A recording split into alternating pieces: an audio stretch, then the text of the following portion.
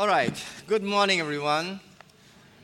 You know, it's so good to see God's people gather together to worship God at all times, when times are good, when times are bad, when times are challenging.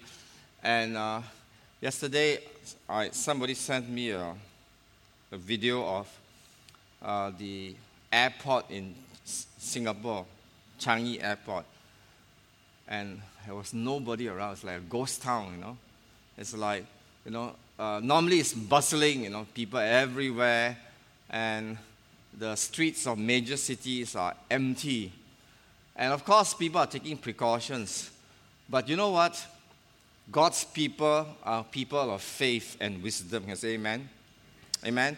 And so there's a time to exercise wisdom, but there's also a time to exercise faith.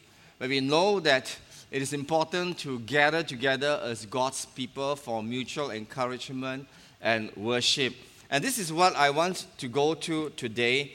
As we turn our Bibles to Hebrews chapter 10, I want you to read with me this very important passage from verse 19 to 25. So let's stand together as we read God's word. If you have your children with you, we encourage you to get your children to read out loud together, as this is family worship. They are all full citizens of God's kingdom, and God does not, despise young children. In fact, Jesus says children, the kingdom of God belongs to them. So all children and adults, are you ready? Say yes. All right, let's go. Therefore, brothers and sisters, since we have confidence to enter the most holy place by the blood of Jesus, by a new and living way open for us through the curtain that is his body.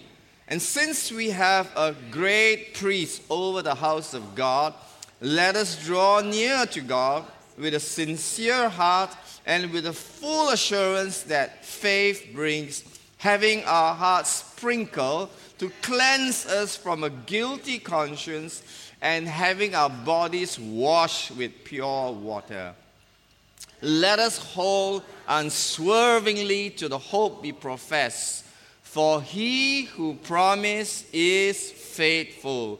Let us consider how we may spur one another on toward love and good deeds, not giving up meeting together as some are in the habit of doing, but encouraging one another, and all the more as you see the day approaching. Let's pray. Father, we ask that your Holy Spirit will come and be our teacher and cause these words to have meaning to each of us so that we can apply it in our lives, and that your word may create faith in us to live a life that is worthy of you and that will bring glory to your name. For we ask this in Jesus' name. Amen? Amen. Please be seated. Now, the passage that we read, if you go to the previous frame, starts with a word. What's that word? All the children shout the first word there. Louder. 1, 2, 3, go. Whenever you read the word therefore, you must ask the question, why is it therefore?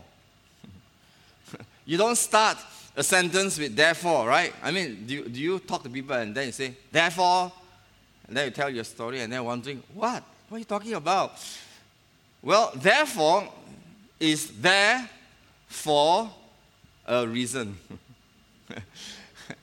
It connects to what was said before. And what was said before is from chapter 1 all the way to chapter 10, verse 18. Okay? So, in other words, this passage is a bridge that connects two major sections of the book of Hebrews. And the earlier verses actually tells us how,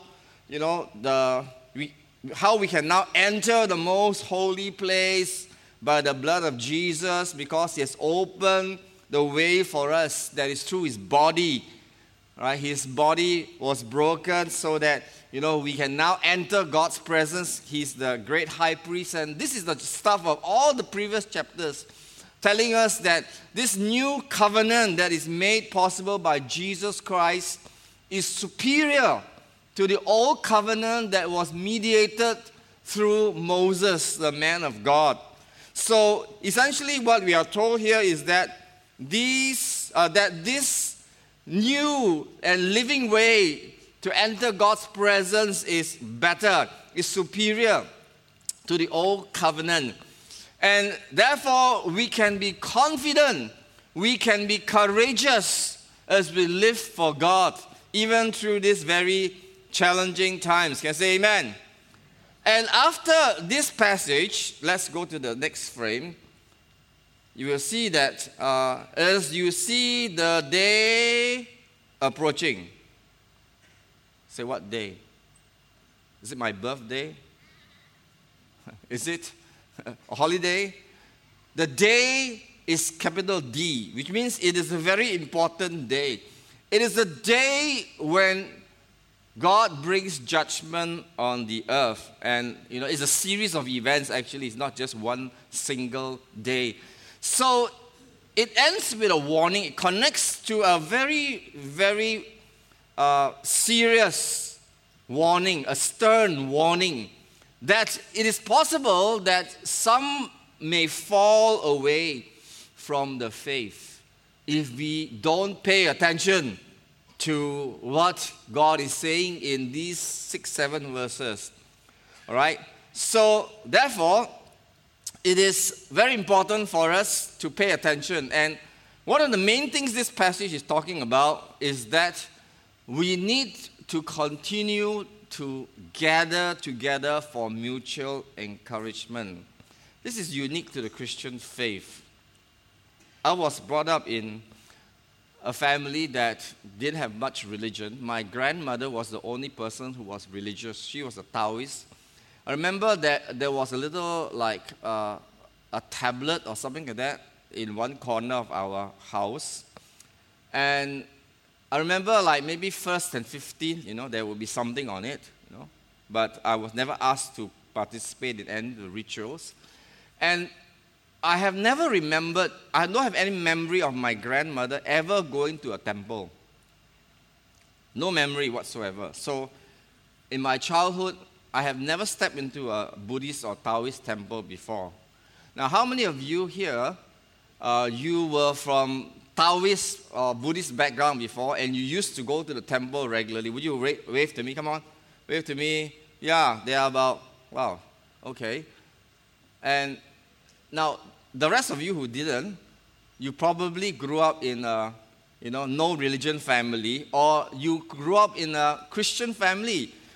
As Wei Xiong said when he was born, it was past the 80s already. He had no experience of that. So many of you were born into a Christian family, so you have no experience of what it is to not be a Christian in that sense, right? And so when I grew up, I have no concept of religion because my grandmother never went to the temple, and my parents were atheists. They were free thinkers. And so because they were free thinkers, when I became a Christian, they didn't really object when I said I want to go to Bible school to serve God, full time, and I didn't even know what that meant, at that time. And since they were free thinkers, they allowed me to freely think for myself, okay? They didn't like the idea of me going to Bible school at such a young age of 17, and but they were consoled by the fact that he's still young, he might change his mind, Well, 45 years later, I've still not changed my mind, so they were wrong. But I had no concept of having a religion where you went to a place to worship and you worship with other people. So essentially, even today, you can be a good Buddhist or Taoist or free thinker without ever gathering with fellow Buddhists or Taoists or free thinkers. In other words, you can practice your religion all by yourself and you'll still be considered a good Buddhist. Is that true? There's no requirement, The monk is not going to scold you. Hey, why didn't see you last week, huh? All right? No, you probably, even if you do go, you will go maybe on very special occasions, right? A few times a year. But the uniqueness of the Christian faith is that it is not possible to be a Christian and not gather with fellow Christians, at least on a weekly basis. In other words, if you have chosen to follow Christ, if you have chosen to become a Christian and God has convicted you that He is the only Savior of the world, then it is not possible to live that kind of a life as a Christian all by yourself, solo. You need other believers and you need to have regular gatherings, because God never intended for the Christian life to be lived alone. Encouraging others and being encouraged by others are both central to the life of an obedient Christian. I know some of us are very satisfied and contented people, and we may feel like, Pastor, I don't need anyone to encourage me. I'm okay. Well, if that's true, you need to go and encourage other people, because there are other people who need your encouragement. So both are essential. It is not just people who feel the need to be encouraged that they go out and look for fellow believers together. It is people who feel like everything is fine with my life right now. Well then, all the more, you should go out and encourage other believers. And this is the core theme of Hebrews, that we hold fast to God. Hebrews 13, 3, 14 and 13 and 14. Is it? Did I put 14 and 14? Yeah. Now I just saw the mistake. Hebrews 3, 14, 14. Special emphasis. Huh? But encourage one another daily as long as it is called today, so that none of you may be hardened by sin's deceitfulness. We have come to share in Christ if indeed we hold our original conviction firmly to the very end. Now, I want to ask, how many of you want to hold on to your faith in Jesus to the very end? Can you say amen? All right. Do you know that you cannot do that if you just keep to yourself? There's a great danger that we may let it go, or we may fall away. And this book was actually written, this letter was written to people who were struggling with their faith because they were facing persecution, serious persecution. And they were trying to hold on to Jesus, and it was difficult, but they needed mutual encouragement. Now, this is something that you and I may not be able to really understand, because most of us have never experienced persecution. I mean, when I became a Christian, my parents didn't object. They were free thinkers, right? But when Pastor Lydia, my wife, became a Christian, her parents were not happy, her mother especially. And when God called her to serve full-time and she wanted to enroll in the Bible school, her mother said, "You go to Bible school, I will go and burn down the school." Okay? Yeah, she's very, very fervent for her faith. After she got converted, she's very fervent for Christ. Okay? So, she endured some persecution, and so she knows a little bit firsthand what it means to have pressure from family members. All right? But we have not experienced much of that, and we have not experienced that kind of pressure from the government authorities to say, you cannot gather together. If you gather together, we will arrest you. You go to jail. You lose your possessions. We don't know what that means.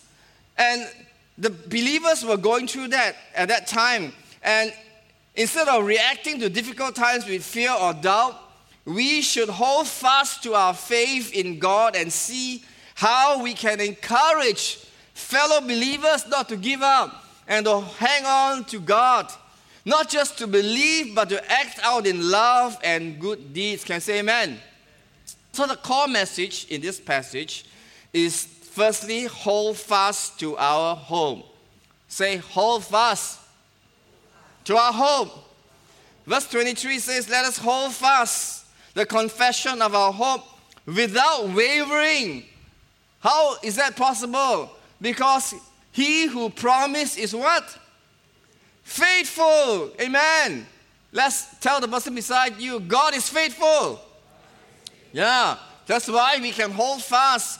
He has made so many promises to us. Even in this letter, for example, Hebrews 10:17, he has promised to remember your sins no more. He says, their sins and their lawless deeds I will remember no more. And Hebrews 10:16, he says, this is the covenant I will make with them after that time, says the Lord. I will put my laws in their hearts. I will write them on their minds. This is his promise. It's a new covenant quoted from Jeremiah 31:33.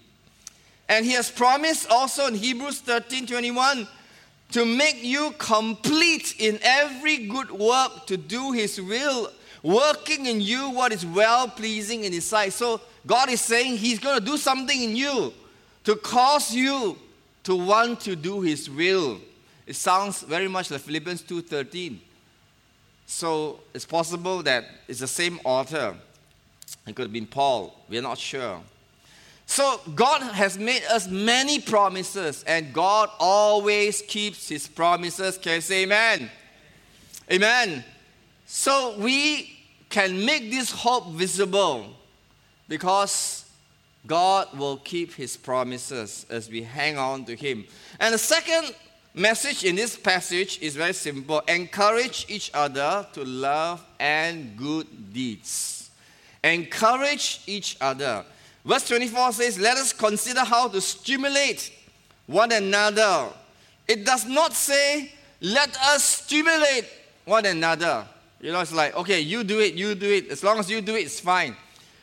Now that's biblical, but it goes beyond. It's saying, not only you do it, you look at your brothers and sisters in Christ and you think how you can stimulate them. In other words, it goes beyond what you do by yourself. We are responsible to one another to stimulate one another to love and good deeds. It is going the second mile in that sense, right? So the focus is on helping others become loving people. Now, of course, if we are going to stimulate other people, we ourselves need to be stimulated. Yes or no? Hello? We cannot encourage other people to be loving and to serve when we ourselves are not doing it. It will just be empty words, right? So in other words, we, by our own example, will do it, and then we look for ways to encourage other people to do the same. You see, an obedient Christian aims not just to love and do good deeds, but help to stir up others to love and good deeds. That means, we are not just doing it by ourselves. As long as I'm doing my part, I don't care whether other people are doing their part. We are to constantly look for ways to bring other people along. That's what it means, consider. And this verse actually is quite difficult to translate from the Greek, but maybe the closest would be this. Consider one another toward the stimulating of love and good works. It's a bit bad grammar in English, but that's the essence. Okay? And, I want to pay tribute to a dearly beloved brother, Brother Cheong, who God called home just a few days ago. I think it was on Tuesday. And he was a brother who, from the time I knew him almost 30 years ago, always went out of his way to encourage other people.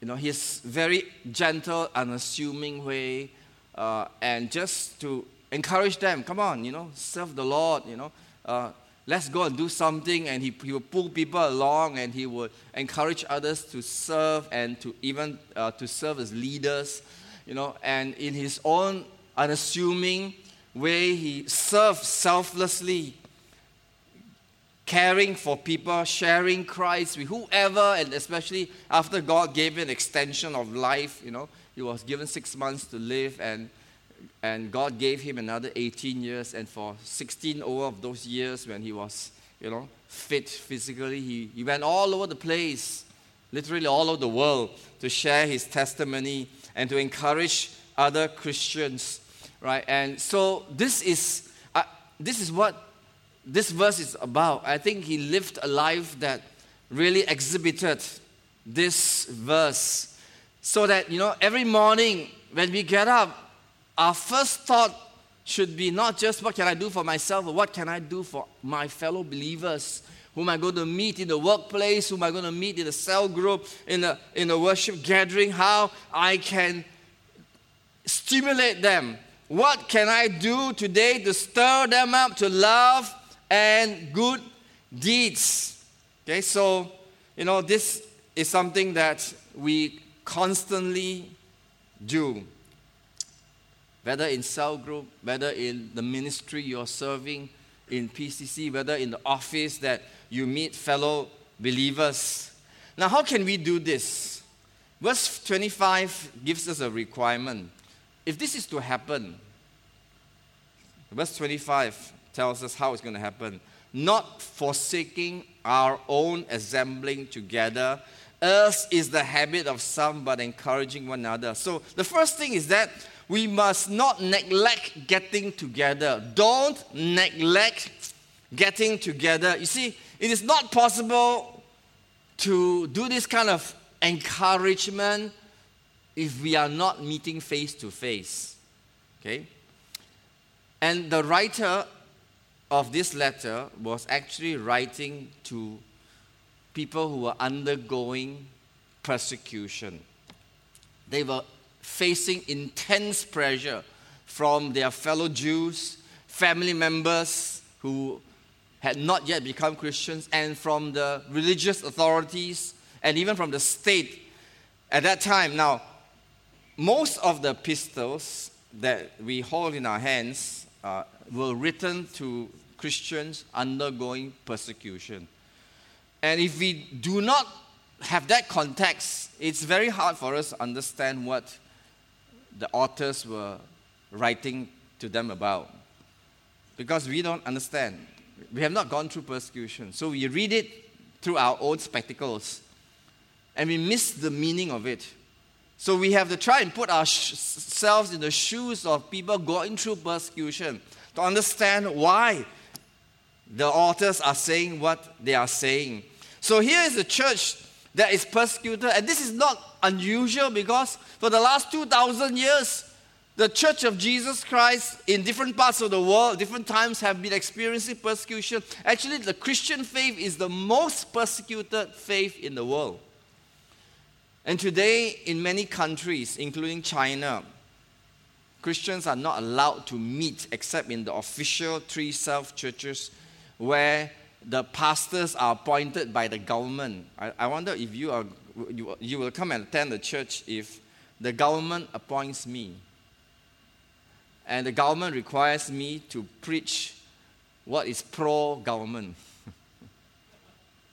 Yeah, that's what's happening. So the only option is to meet in a house or unregistered church. But now they're arresting people who are meeting in unregistered churches. Okay?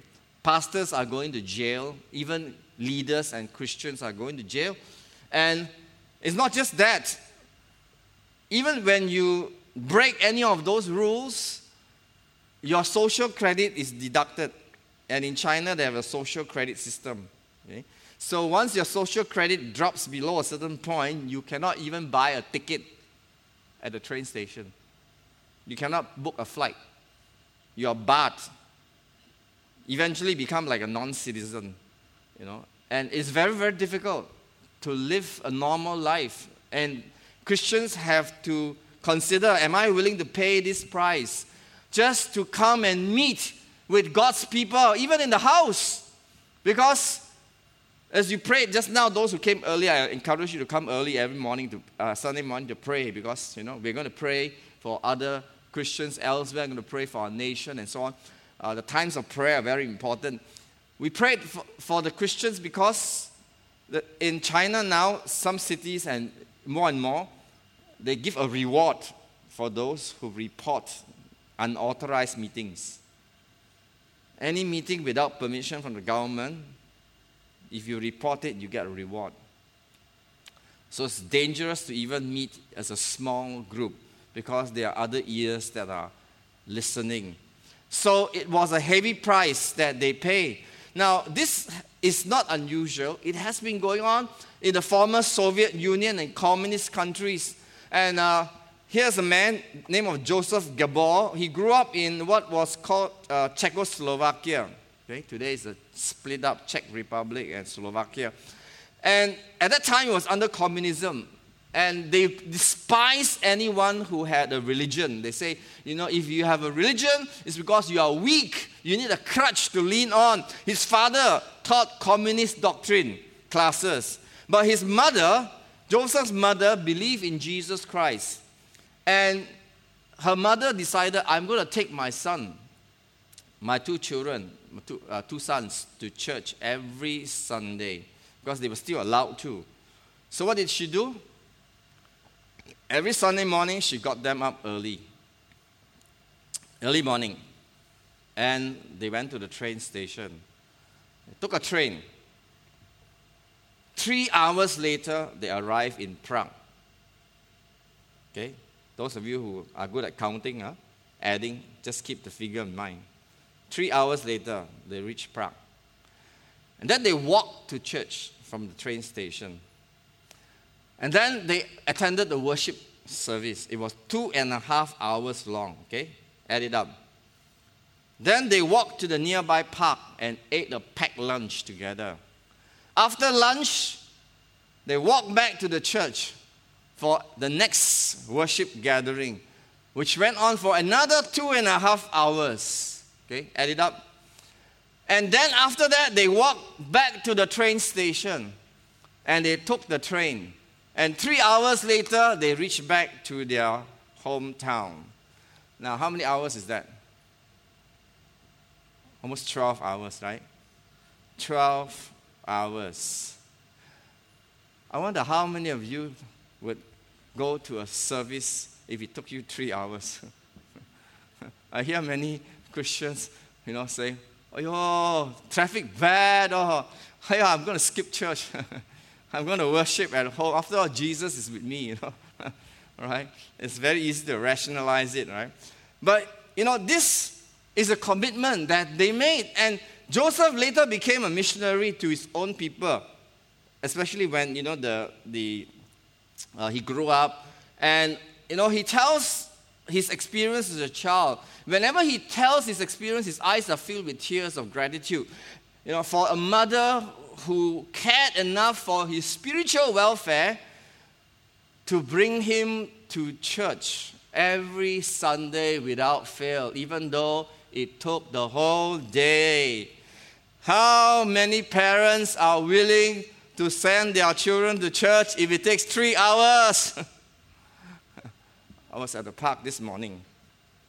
Just went for a short walk, and I was at the nearby park, my house, that corner, and I noticed that there were cars arriving and dropping off teenagers, They were like Form 4, Form 5, teenagers, one after another. And then I remembered, it's not even 8 o'clock in the morning. This is a Sunday morning. And the parents are dropping their children for tuition. This must be a famous tuition teacher. There were a few dozens, they're just arriving in droves, before 8 o'clock. I want to ask, how many of you will send your children for spiritual instruction at 8 a.m. Sunday morning? You say, "Pastor, in the first place, they don't wake up so early. And even if they wake up, I don't want to wake up. I want to sleep in. It's Sunday morning." And here are these parents sending their children for tuition. 8 a.m. That means 7 something, they get them up. Give them breakfast or whatever, and then drive them, from all over Glugo and all over which part, I don't know where else they come from, okay? Right? parents from all the different races, Muiba, Malays, Chinese, Indians, all right? All of them share one common value. That is, they want their children to score A. Okay?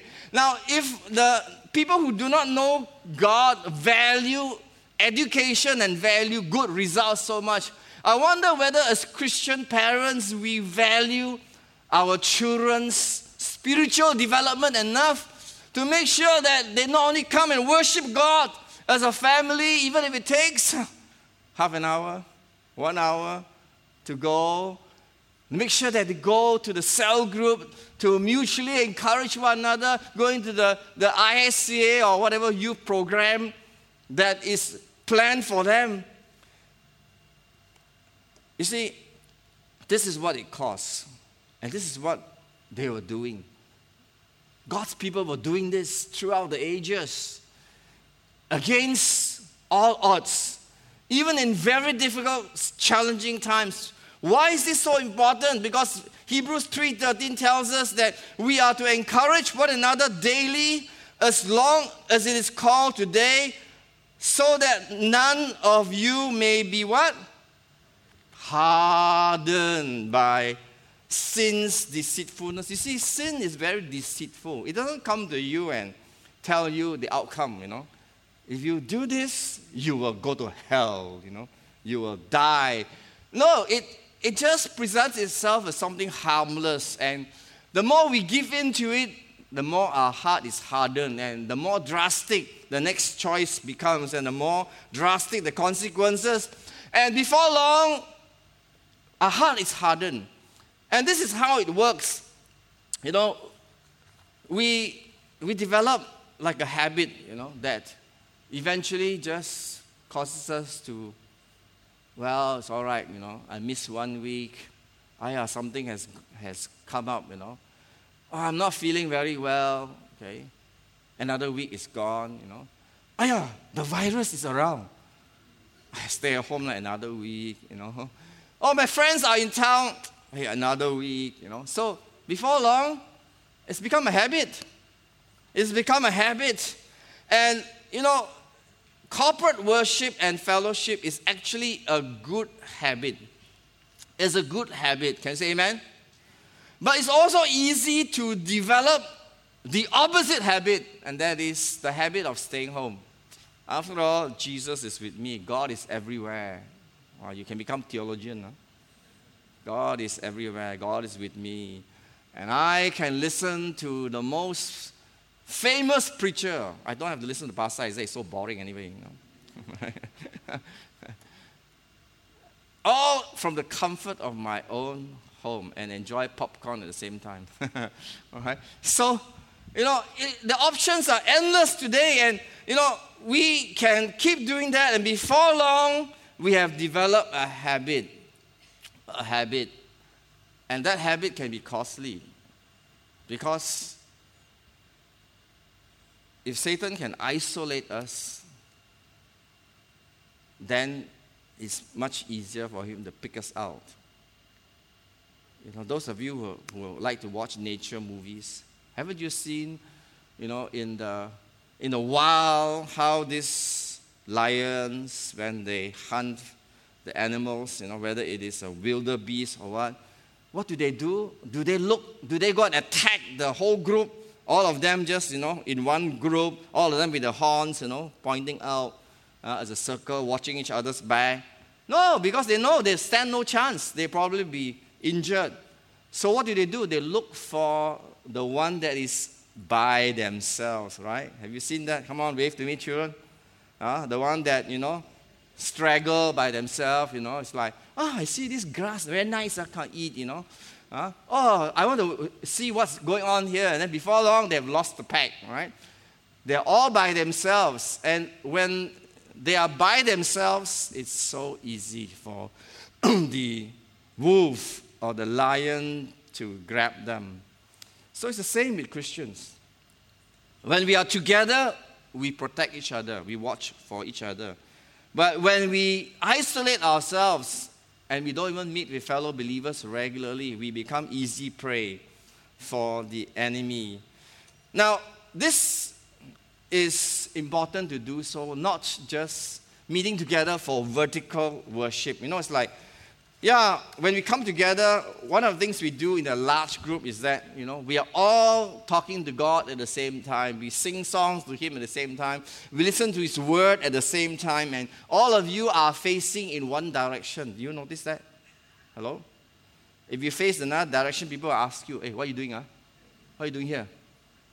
So we all face one direction because the structure of the large gathering is not so much face-to-face, but it is facing God, so to speak, right? So it's vertical.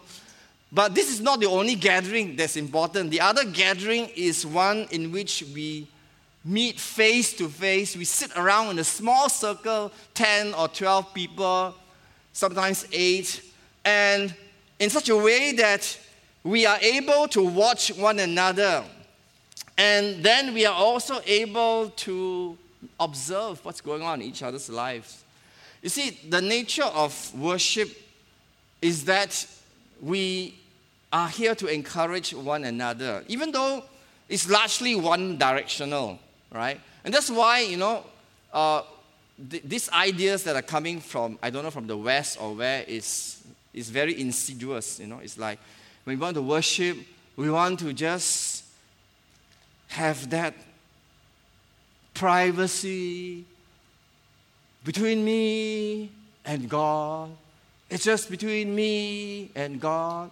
Shut out the world. Shut out everybody else. Dim the lights so that you cannot see my face, I cannot see your face.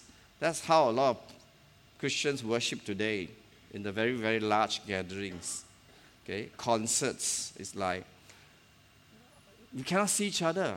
In fact, you can trip and fall over somebody because it's so dark.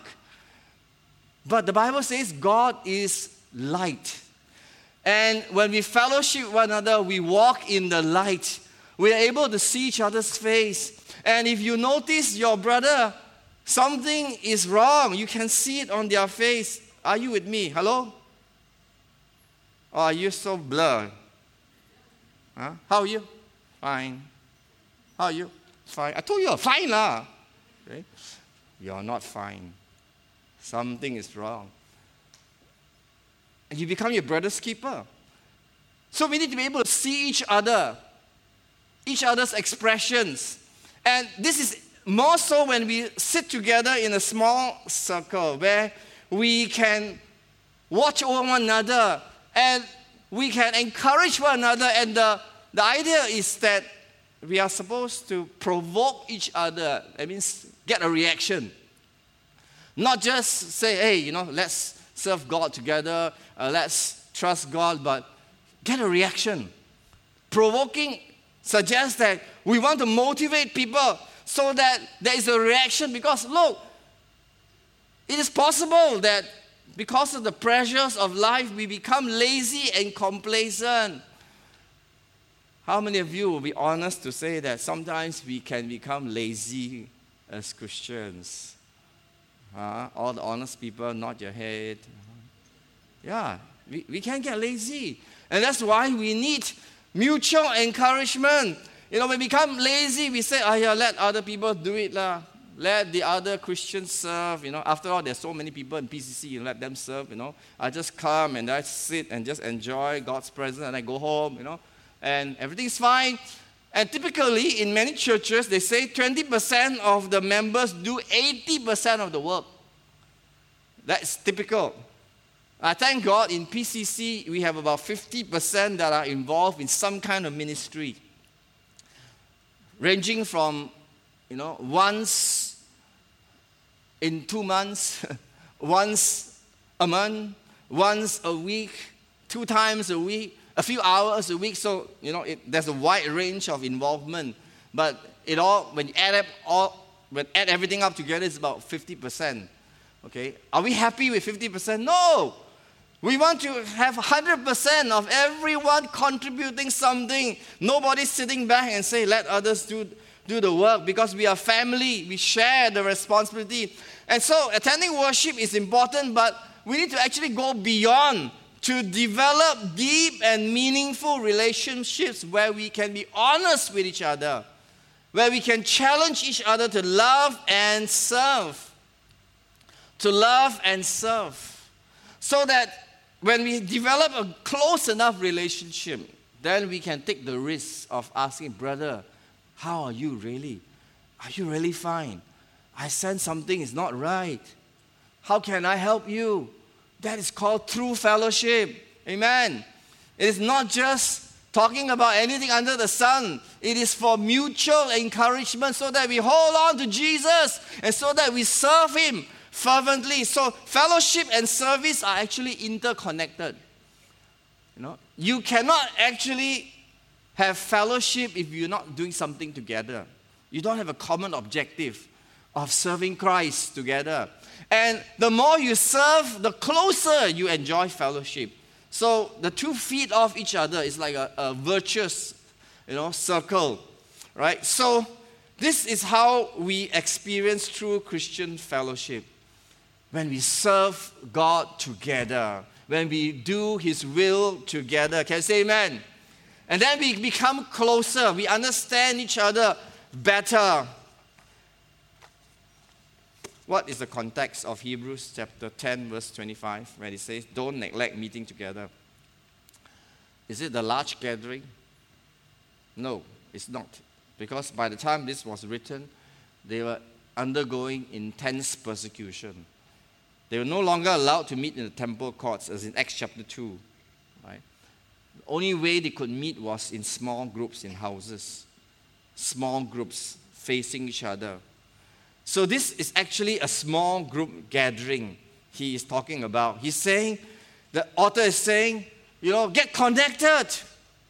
Get connected. This is important. You need it. If you neglect this, if you don't meet together before long, sin's deceitfulness will deceive you. Your heart will be hardened and you may fall away from God. That's why He's so passionate in saying to them, even if you need to poke each other, go ahead, poke each other. Provoke. Get a response. Don't be passive. Don't just watch for yourself, watch for other believers as well. So get connected. I know that there are many of you who are not part of any cell group.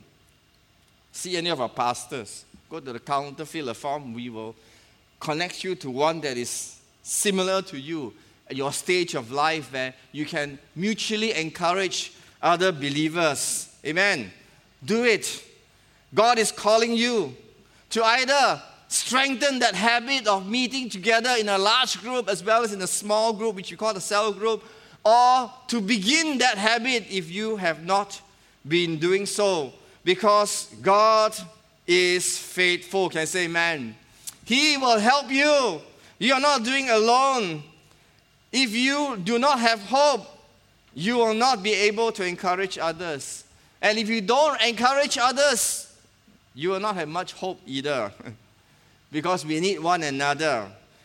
You see, this is the fact of life as we are now living in the last days.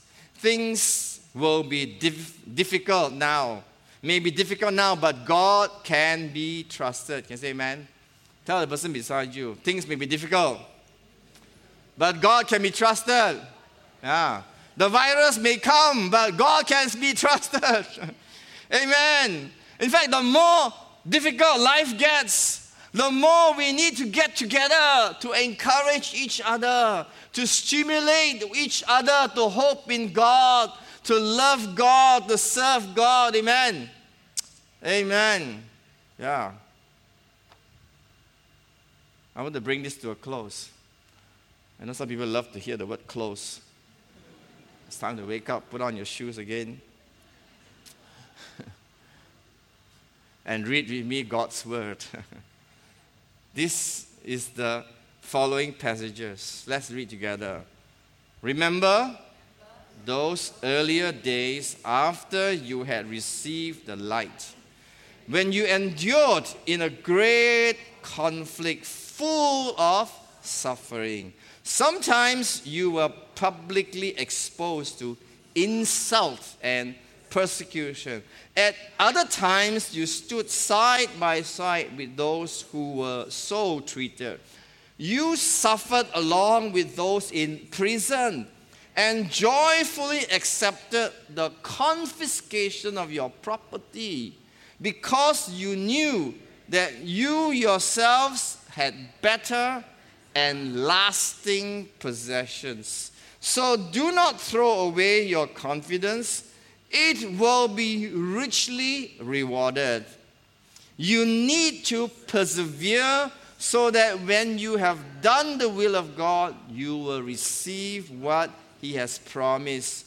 For in just a little while, He who is coming will come and will not delay. But my righteous one will live by faith. And I take no pleasure in the one who shrinks back.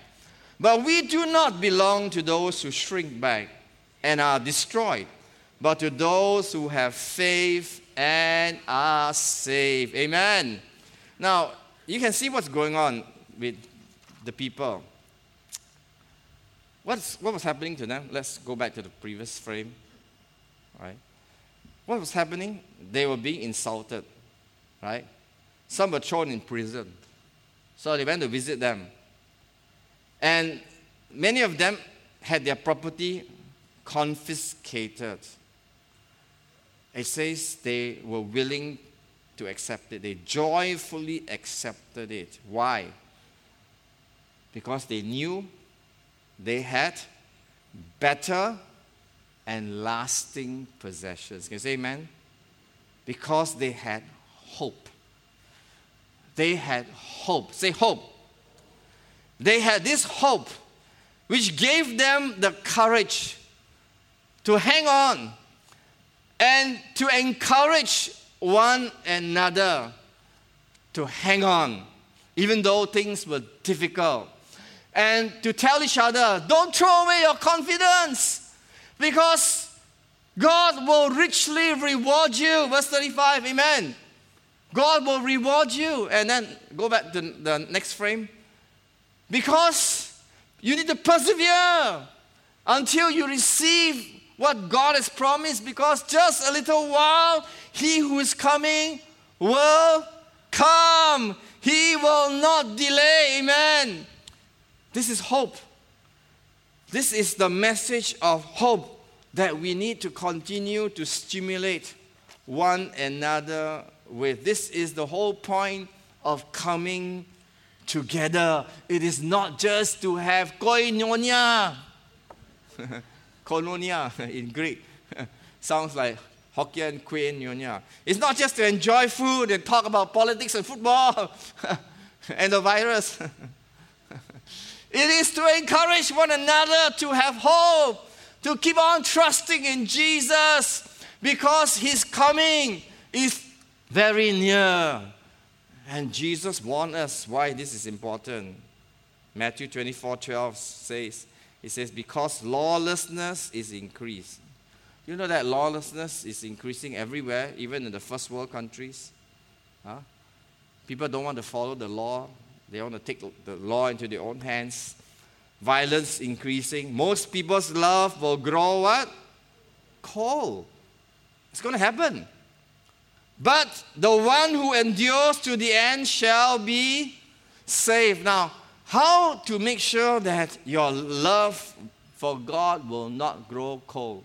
How to make sure? There is an antidote. And that is participate regularly in a cell group. Serve in the ministry. Because when we face each other every week, you cannot hide. If your heart becomes cold, before long, people will know.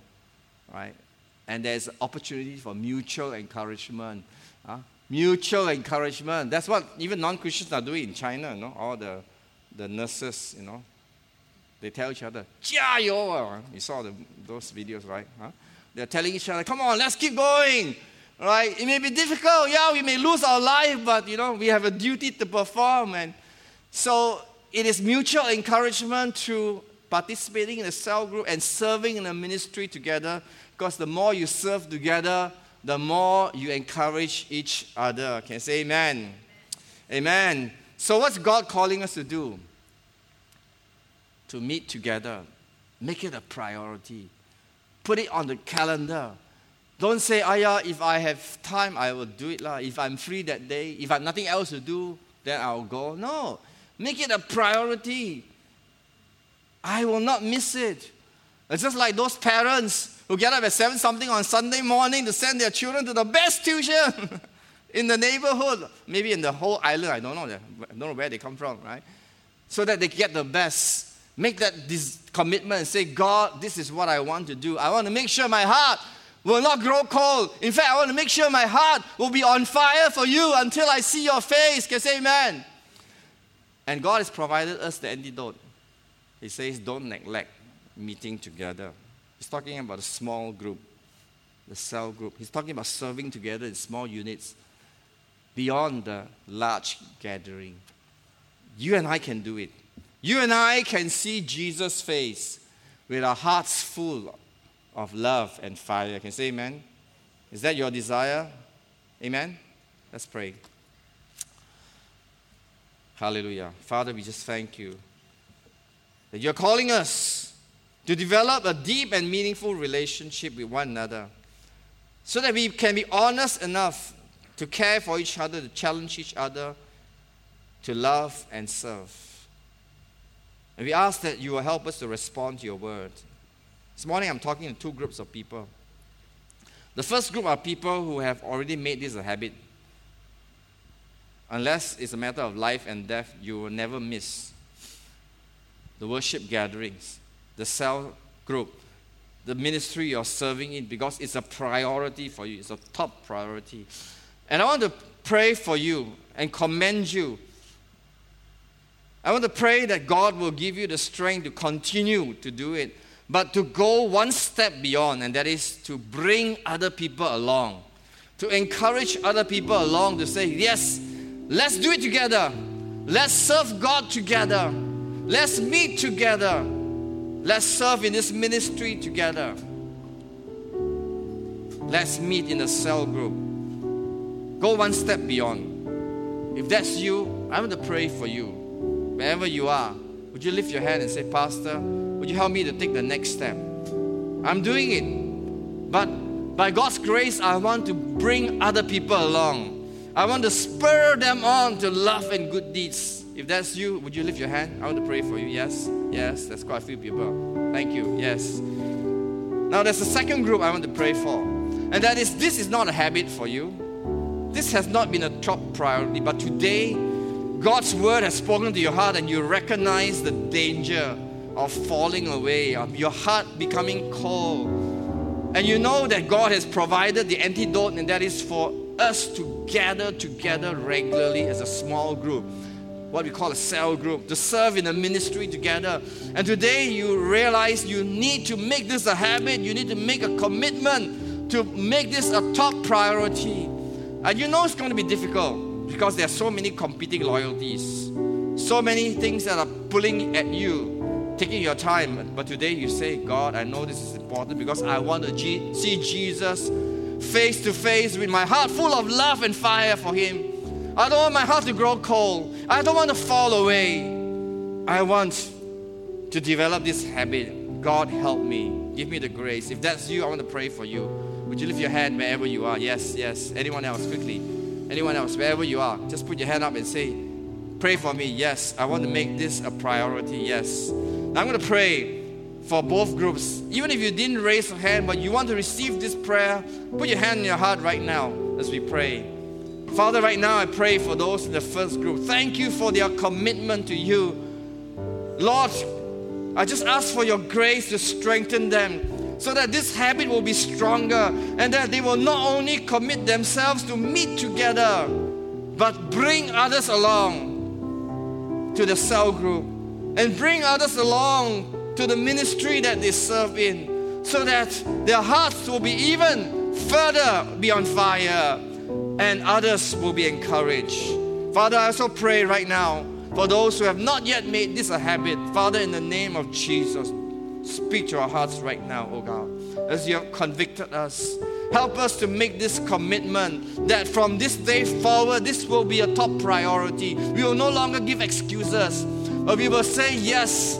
We will gather with our fellow believers in a small group. We will serve in a ministry. We will talk to the pastor to find out which group we can belong to, which ministry we can serve in. Because we do not want to meet Jesus and have our hearts cold. We do not want to fall away. We want to be on fire for God all the way until we see Jesus.